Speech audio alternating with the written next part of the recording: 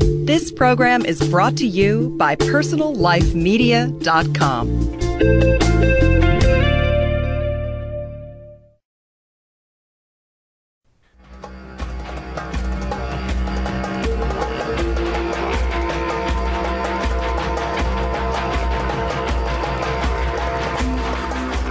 From time immemorial, beginning with indigenous councils and ancient wisdom traditions, through the work of Western visionaries such as Plato, Galileo, and quantum physicist David Bohm, mutually participatory dialogue has been seen as the key to evolving and transforming consciousness, evoking a flow of meaning, a dia flow of logos, meaning, beyond what any one individual can bring through alone.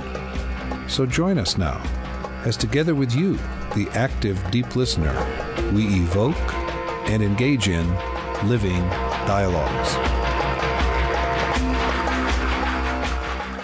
Welcome to Living Dialogues. I'm your host, Duncan Campbell, and with me for this particular dialogue, I'm truly delighted to have as my guest, my great friend and colleague, Richard Tarnas, cultural historian and professor of philosophy and depth psychology, whose first book, The Passion of the Western Mind, became both a bestseller and required reading eventually at many universities.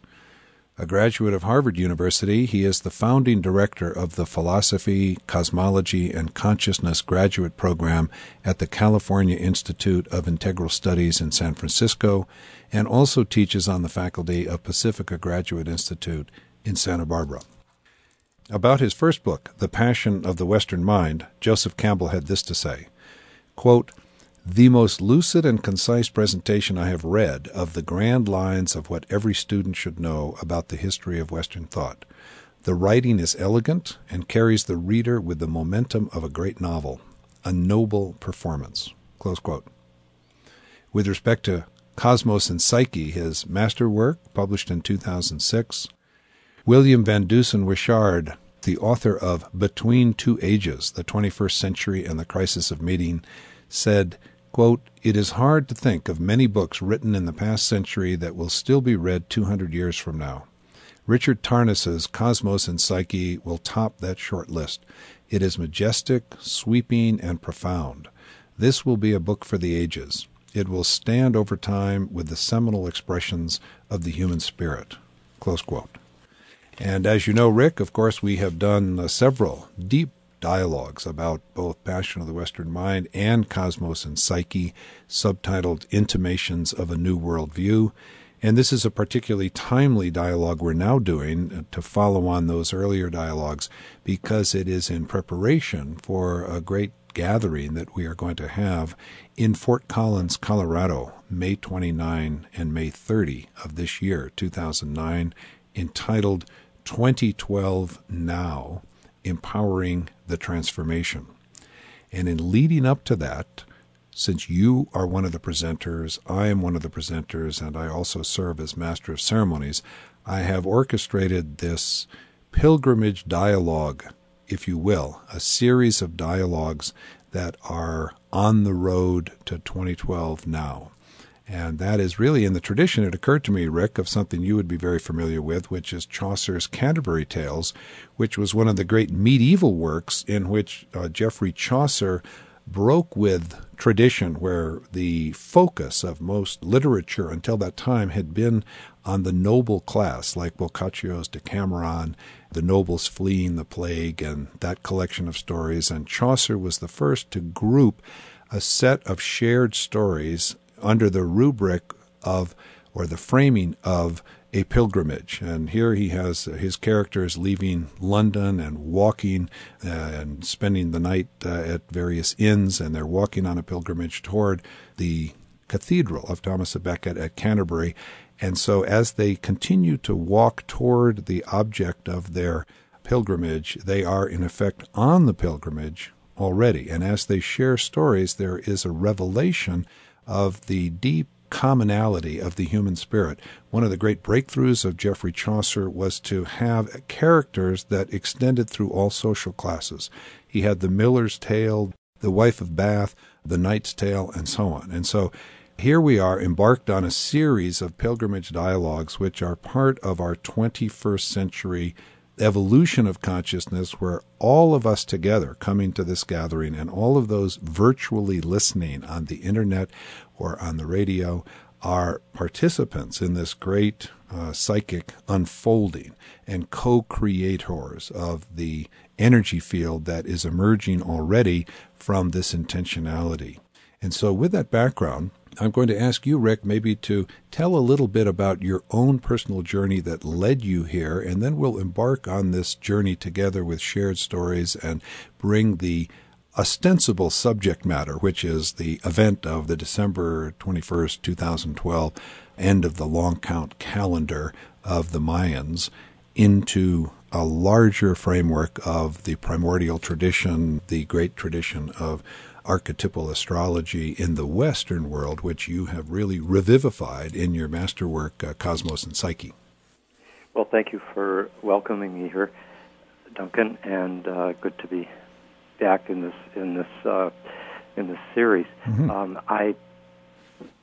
In thinking about the journey that I've taken here, I suppose I could look right back to the fact that I come out of a European Christian and Catholic background for which, of course, Chaucer was embedded in, and that was the whole processional and the sacred festivals that went through the year were as characteristic of that world as they are of any good indigenous society that lives in a sacralized world. So there's that in the background, though, of course, by taking the more characteristic path of modernity into the modern engagement with a cosmos that's been shaped by the scientific revolution in our collective psyche, and by kind of absorbing, as anybody who gets a good or received a good 20th century education received a kind of forging of a skeptical and critical intellectual engagement with life and the world, and so that moves one into a very different relationship to these mysteries. And I suppose it's been my journey, which is not unusual. It's very similar to so many others over the last 50 years, is a journey in which one, in a sense, moves from that kind of childhood womb of meaning into the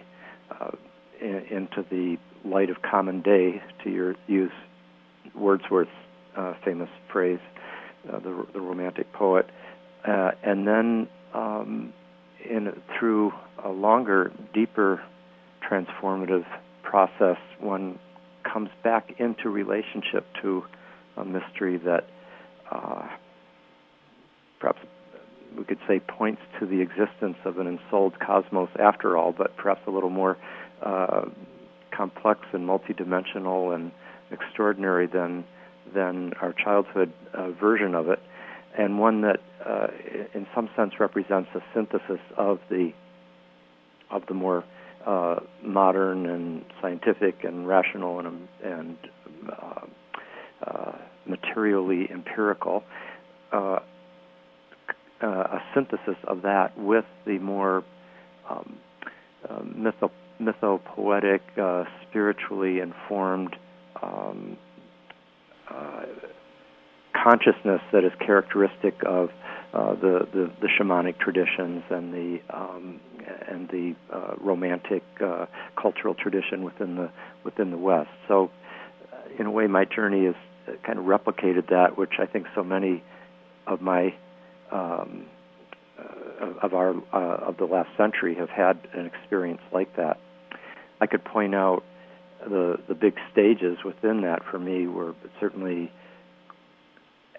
in the late 60s and early 70s when I was at Harvard, as you mentioned, in Cambridge, Massachusetts. Cambridge was, like every college, university center certainly in the United States and England, and really I think most Europe and most of the world. These were centers of tremendous countercultural ferment and new ideas and radical changes of perspective and practice were taking place. And it was also the time of the psychedelic revolution, where sacred medicines were coming into widespread use. And in that process, many people's worldview was opened up radically, and at the same time, the great Asian mystical traditions were entering very strongly into the Western consciousness, coming from Hinduism and Buddhism and Taoism and Sufism as well.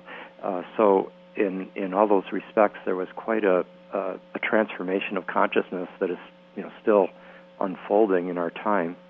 And on top of that, or I should say, for me, mediating that was the decision I made after leaving college to do my graduate education out here in California, and I then met Stanislav Grof and began 10 years of living and working, studying at the Esalen Institute in Big Sur, California, where many remarkable teachers were, Joseph Campbell and Gregory Bateson, Houston Smith, and Stan Grof was a very significant scholar in residence there during those years. And I eventually became the director of programs. But for all the time that I was there, I was also a student and basically kind of assimilating these extraordinary streams of thought and understanding that were really kind of opening up the more constrained vision that has been the price that we've paid for the conventional modern mode of consciousness that has brought us many technological and scientific gifts, but at the same time at a price of what we could use to perhaps sum up most concisely with the word disenchantment, the disenchanted universe that's Max Weber's famous term to describe the universe that emerged out of the scientific revolution and the kind of rational objectification of the world and the eclipsing of those dimensions of mystery that cannot be comprehended or penetrated by the reductionist mind.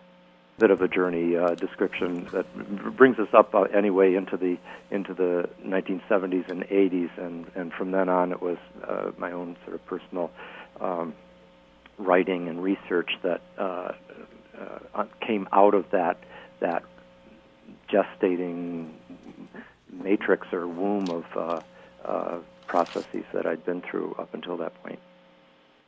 It's a very wonderful summary and explanation that you give there as the very fine cultural historian and philosopher that you are. And it's very similar to my own journey. As you and I know, as we've mentioned before, we found ourselves together in many of these same places at different times. You and I were both at Harvard in Cambridge. I was there from 67 to 70 in the law school, and you were there 68 to 72 as an undergraduate. And we were both there during the 2 years of the Harvard strike during the Vietnam era. And also, as you point out, all this tremendous ferment of the pillar, we might say, of the rational mind. Harvard University, one of our great universities, dedicated to the search for knowledge through reason. And I would say that the law school was even more a temple of that than the undergraduate curriculum, but they were both heavily marked by that. For instance, the philosophy department in those days was dominated by English analytic philosophers who were very different than the existentialist philosophers or those influenced by Nietzsche or the Romantic era, Friedrich Hegel. Hegel, for instance, and Heidegger and so on were really absent for the most part from the curriculum there. And it was really in the margins of that university curriculum that people like yourself and myself, who became seekers of a larger truth, who were open to the beginning inroads of the mystical Eastern traditions that began to show up on or near campus, that also were exposed to the other indigenous traditions that began to filter through. And I think it's very interesting that both of us then moved out west. I wound up going to Colorado, where I became a student of a Tibetan teacher who was bringing with him a particular very refined and evolved spiritual system from the East that's now become quite common knowledge with the emergence of the Dalai Lama and the whole Tibetan tradition, Robert Thurman popularizing it, and so on. And you went all the way out to California and joined with Stanislav Grof, one of the great pioneers in consciousness research, whom you lived and worked with there in the same house for a number of years. And you opened to the natural world by going to California, out of that kind of cerebellum that where it really was you might say, the heritage of our Atlantic European culture in the Cambridge University environment. It was very the much the neocortex of the Western self. All the universities throughout the land. Well, that's very funny you say that. Really, I had very much that sense of being in the grayness of the cerebellum when I was in the East Coast University system, particularly there in Cambridge during the long winters that tended to be, on the Atlantic coast, very gray, and you spent a lot of time indoors and a lot of time really with books and thinking, and nothing wrong with that, except that we really yearned for a kind of deeper balance and a kind of exposure to the natural world that really called me when I went west. I remember there was a sense of real romantic feeling arising spontaneously within me about going to the Rocky Mountains and imagining being in the forests and the mountains and so on, and then later migrating myself out to California and to the ocean. And so very much I think it is a matter of balancing out this excessive emphasis on the thinking mind and opening up to the wonder of the natural world and to the revelations that can happen when we do rediscover an enchanted universe, one that is fully seen as completely conscious, that it's not simply there for our manipulation, for empowering the human, but it's there to be lived in mutual participation with the landscape itself, with the earth itself, with the plant kingdom, with the other members of the animal kingdom. And it's people like Barry Lopez, the great nature poet, who in Arctic Dreams during this period actually wrote the following line, which was that the land itself is an animal which contains all animals.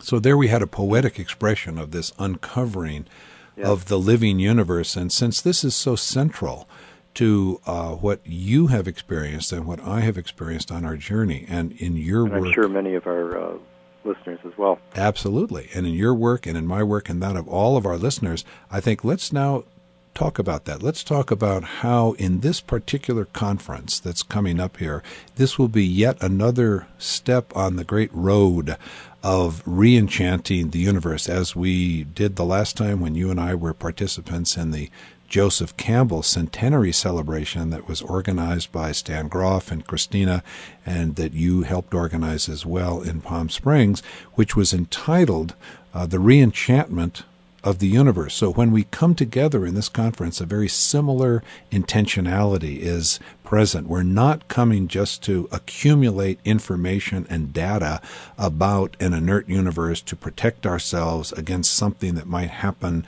in the external world that might threaten our economic well-being or our spiritual well-being, but we're there to enter into a loving and direct and open-hearted engagement with this beautiful transformation process that's now well underway in both our inner and external world. So let's talk about how you began to articulate that so beautifully in The Passion of the Western Mind, and then how that led you to the elaboration you made in Cosmos and Psyche.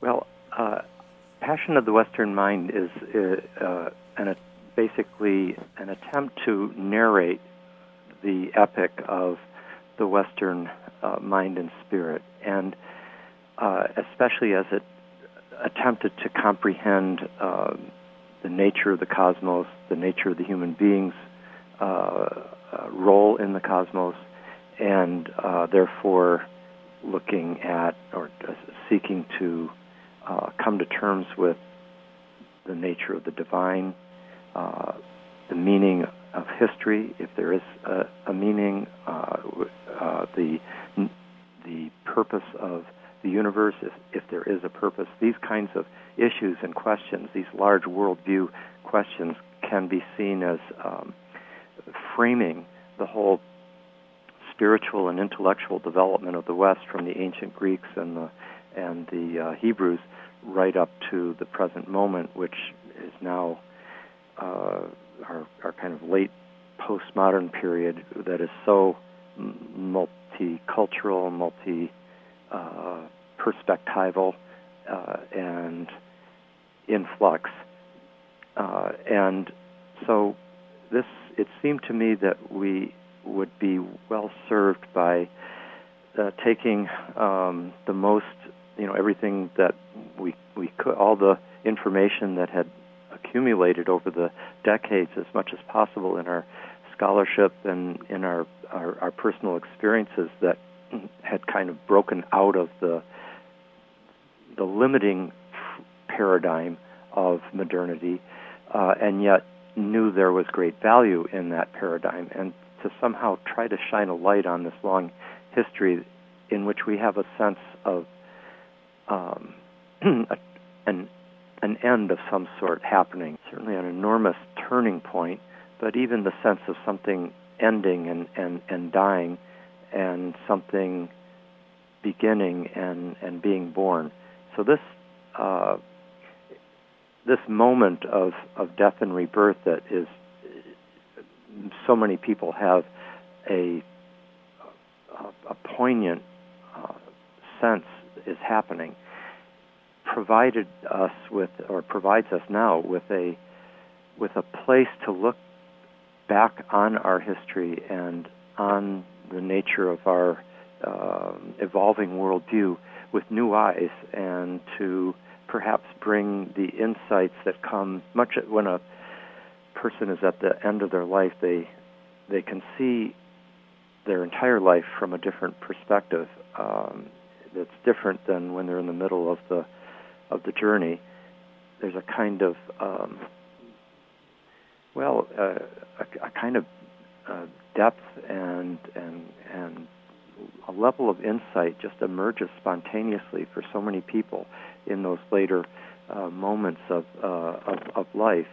That's very similar to, as Hegel put it, for a civilization.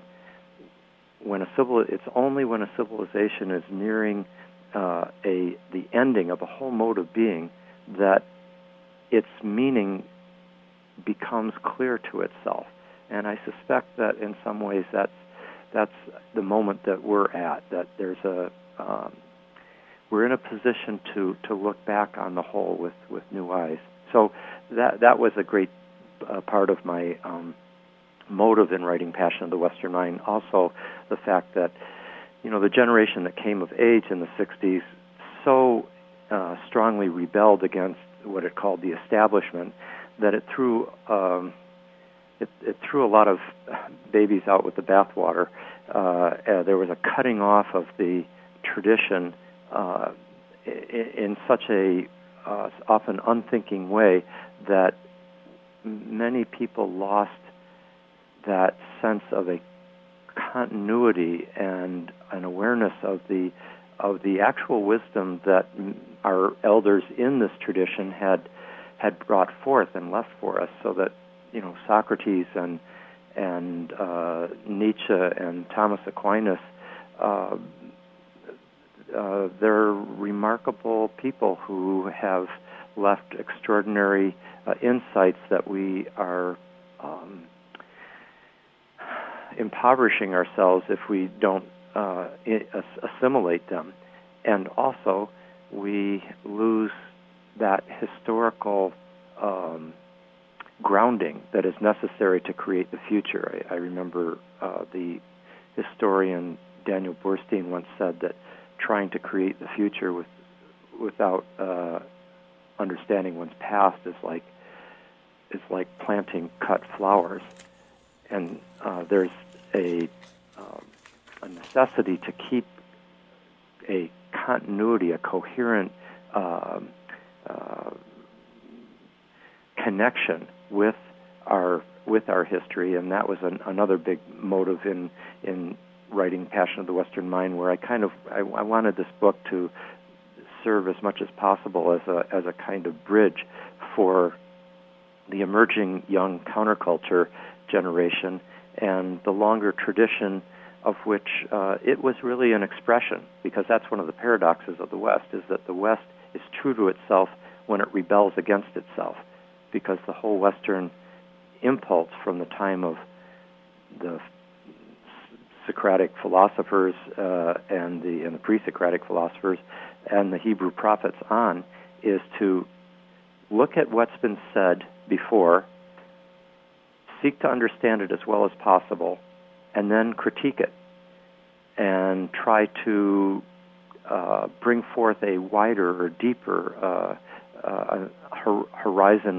of understanding that recontextualizes what's happened, what's been seen and understood before us. So even in the very act of being a rebel, a critic, an innovator, one is actually serving in the procession of the long tradition. So I wanted to write a book that would serve that longer tradition of self transformation and reinvention. And that's really beautifully stated, because it says many things at the same time, and one of them is the ability to celebrate with discernment the creativity and the boldness of the modern mind coming out of our indigenous matrix, and at the same time not fall prey to the very dangerous hubris of the adolescent mind in rebellion. And that is one way that I speak about it in terms of the either-or mind.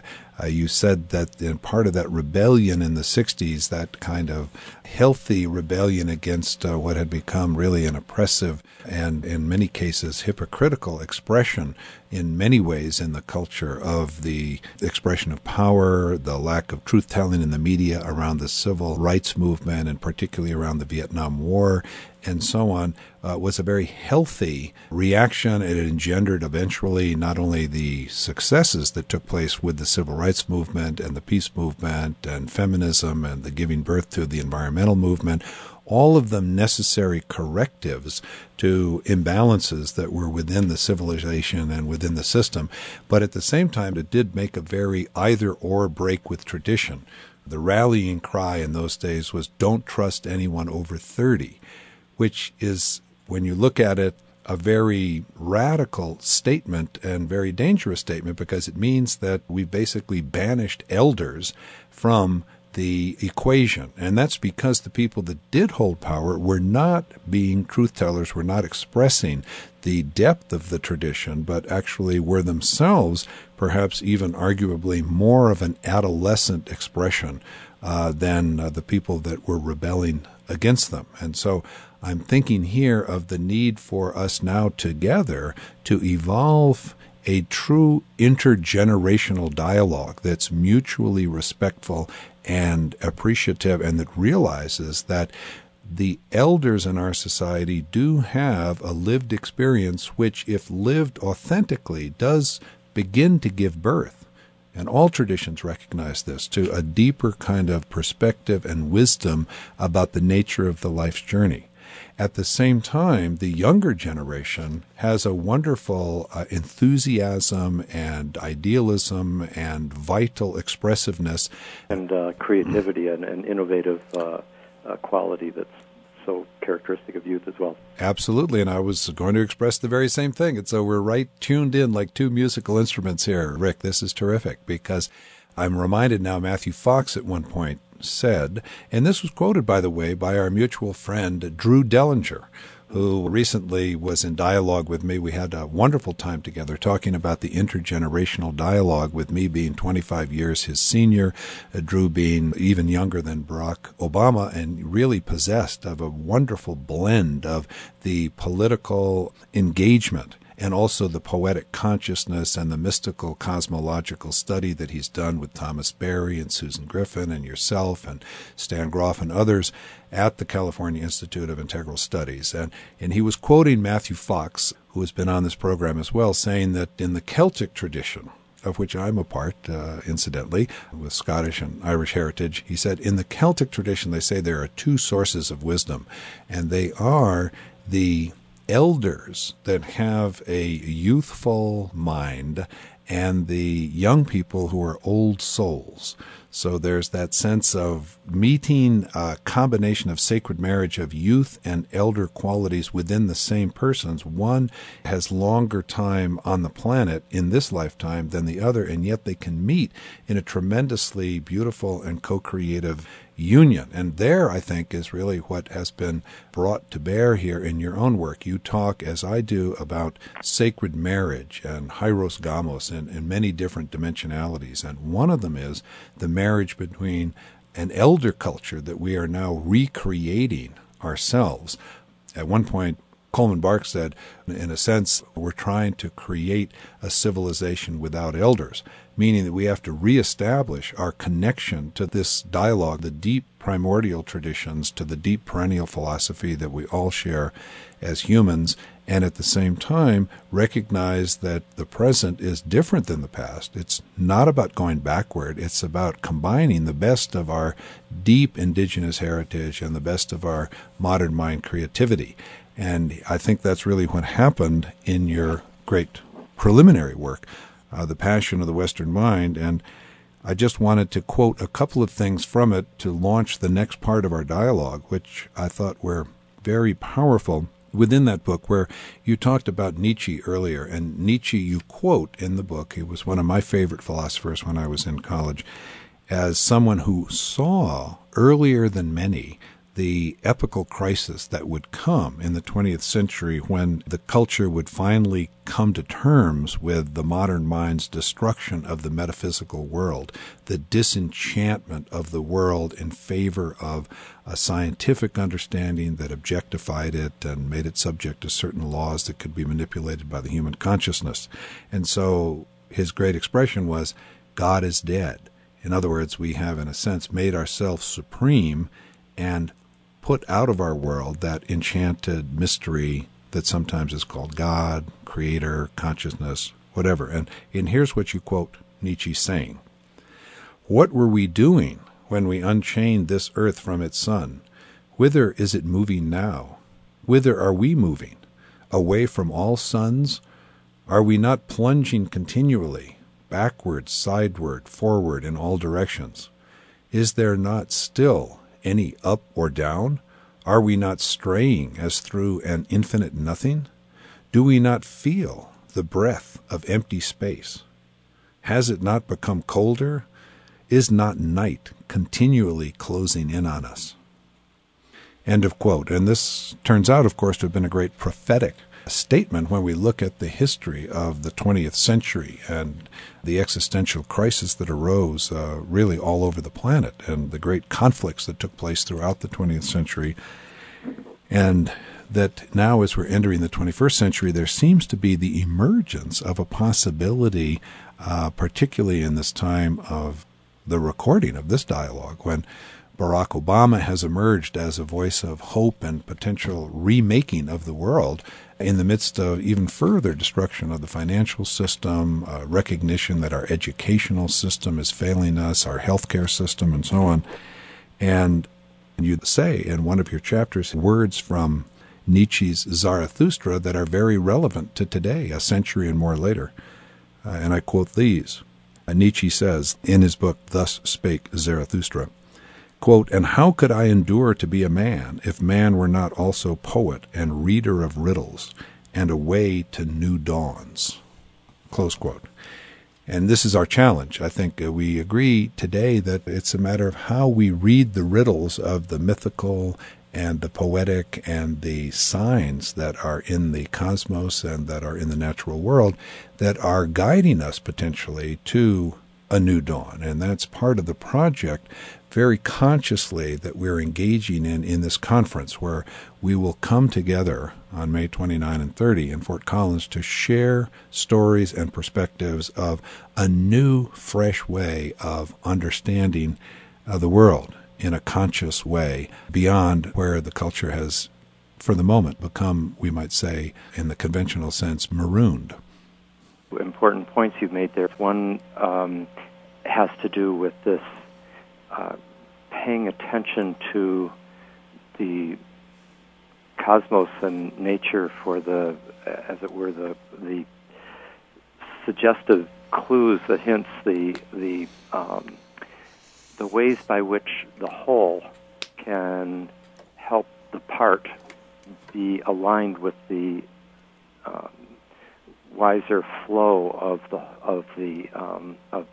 whole system, rather than be cut off in its own kind of hubris.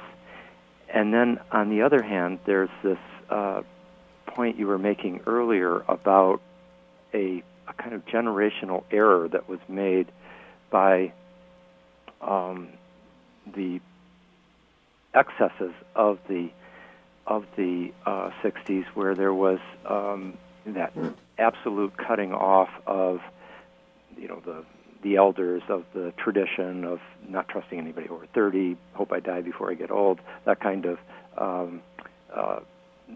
approach, which I'm just thinking of Peter Townsend from The Who saying he hears those words in a different light now when he said, hope I die before I get old.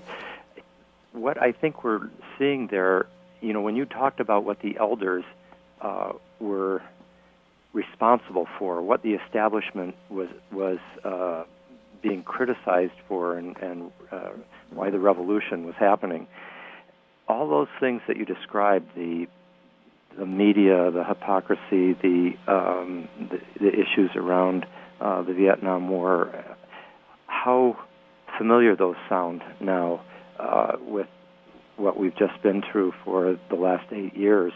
And there seems to be a new opportunity that's emerged for all the generations that are alive right now to re-engage this challenge, this polarity, this great opposition, dichotomy between the old and the new, between the generations, between the sense of breaking into new horizons with greater freedom and exploration and experiment, and at the same time having the paying attention to the claims of the past, of history, of tradition, of rigor, of structures, and so forth. And I think by there being such a severe bifurcation in the 60s, which has come down to what was called the culture wars over these last couple of decades, we've suffered tremendously, and I think it's one reason why there has been the need for why the whole drama reconstellated itself in our time, a generation later.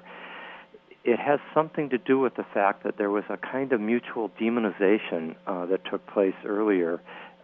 There was not a synthesis of opposites, the sacred marriage of the two sides. There was not that willingness that Jung called on us to have, to be psychologically capable of holding two opposing principles faithfully and intensively enough until the transcending third, that new position or entity or mode of being that spontaneously emerges after there has been a sufficient holding of the tension of opposites. So there's where I think somebody like Obama in some respects represents that impulse to, it was very interesting to see him engage McCain during the campaign, when here he is, the literally African American, much younger candidate, representing the more liberal and progressive, and he's part of the spectrum. He's the fruit of the civil rights movement. He's anti-war. And so forth in all these ways. And yet, when it came to the mode of the temperament, the sensibility, the mode of action and character that was displayed during the campaign, which I think played such a big role in how the election went, was that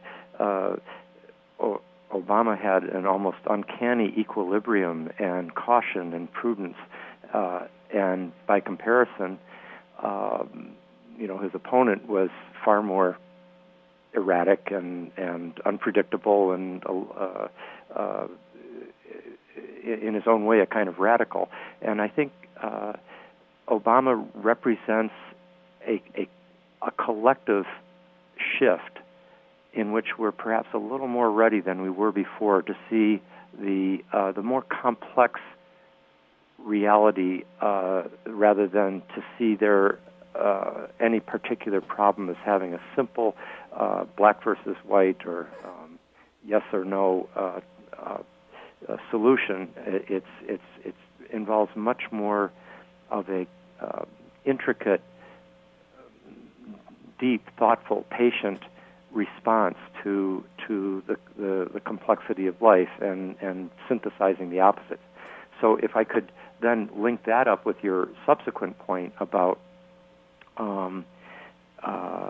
where we are today and how a different view of the cosmos could be helpful to us right now, in both cases, the challenge seems to be for this powerful human spirit that has taken the form in modernity of a kind of Promethean solar hero rebel that is breaking forth into new horizons of freedom and knowledge and self-realization, but has done so at a cost of both cutting off history, tradition, the past, the wisdom of other cultures, of the indigenous ancestors, and has also done so at the cost of cutting off the recognition of the intelligence and soul of the whole, that is, of nature and the earth and the cosmos, and instead presumed these qualities as being only human, as if only human beings, exclusively human beings, had the properties of intelligent, purposeful awareness and capacity for emotion and meaning and spirit. And by arrogating these things to the human self and saying that the universe is nothing but disenchanted atoms and genes and black holes that are accidentally have somehow brought forth this oddity of human consciousness, we've both created a spiritual and psychological crisis for the modern self, isolated in its prison of estrangement, but we've also brought forth a very, very real biological, ecological global crisis, because the tyranny of the separated self, empowered by this incredibly powerful technology, has been wreaking havoc to its own self-destructive consequence. So I think there's a real there's really a common thread here that connects up the generational, historical, cultural challenges that we went through uh, 40 years ago and are again now engaging perhaps with greater wisdom and experience, and the larger challenge of modernity and postmodernity, which is to come into a more participatory, reciprocal engagement and with the larger whole of life, rather than to presume our separate superiority, which is a kind of recipe for hubris and disaster. And that's really a theme that I want to touch on as we continue with our dialogue, is the notion that you put forth of participatory epistemology, a fancy and yet very elegant term for how we know. If epistemology is the study of how we know, the great discovery of re-enchanting the universe and reopening to awakening our indigenous knowledge, which is that the entire cosmos is infused with a soulfulness, an anima mundi, we might say, of the cosmos, that everything is infused with consciousness, with spirit, and being able to actually experience that, and not to experience the world only reductively through the rational mind. We open up a whole huge vista here in our experience that means we're in dialogue with a living universe at all times, and we can be receptive to the revelations of that universe rather than trying to impose the grid or superimpose the grid of an ideology, of a religion, of a particular worldview that becomes either or and exclusive, rather than paradoxical and holding the space for a multitude of different perspectives with the confidence that out of that holding of that space, a logos or a coherence, a higher resolution, appreciating the integrity of all the differences will emerge. And that concludes part one of my dialogue with Richard Tarnas on the road of 2012 Now. Be with us again next time for part two of my dialogue with Richard Tarnas on the road of 2012 Now, here on Living Dialogues. 2012 Now, Empowering the Transformation, a uniquely innovative, interactive, and affordable gathering in this time of global uncertainty, will take place Friday night and all day Saturday, May 29 and 30, at the Lincoln Center for Performing Arts in Fort Collins. Beyond just information to practical tools for change and direct experience of participating in the ongoing transformation of our times. Now is the time and the opportunity to synchronize consciousness with the evolutionary pulse of the cosmos. Join world-renowned speakers as we explore and experience together the transformative dynamics necessary for a successful transit from now through the year 2012 and beyond. Featuring Stanislav Grof, Richard Tarnas, John Major Jenkins, Saban Fusome, Duncan Campbell, William Henry, Robert Sittler, and Christine Page. More information available on the website www.unveiling2012.org. See you there.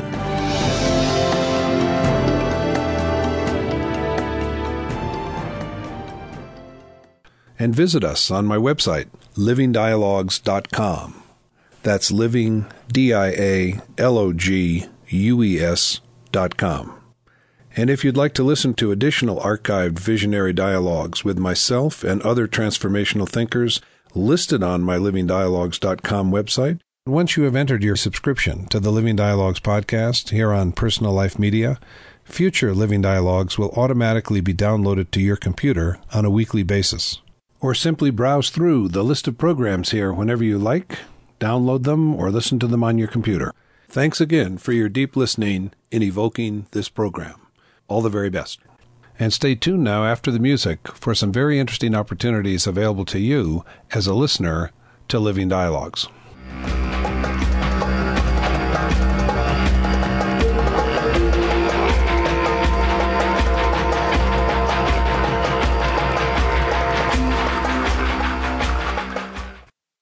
Find more great shows like this on PersonalLifeMedia.com.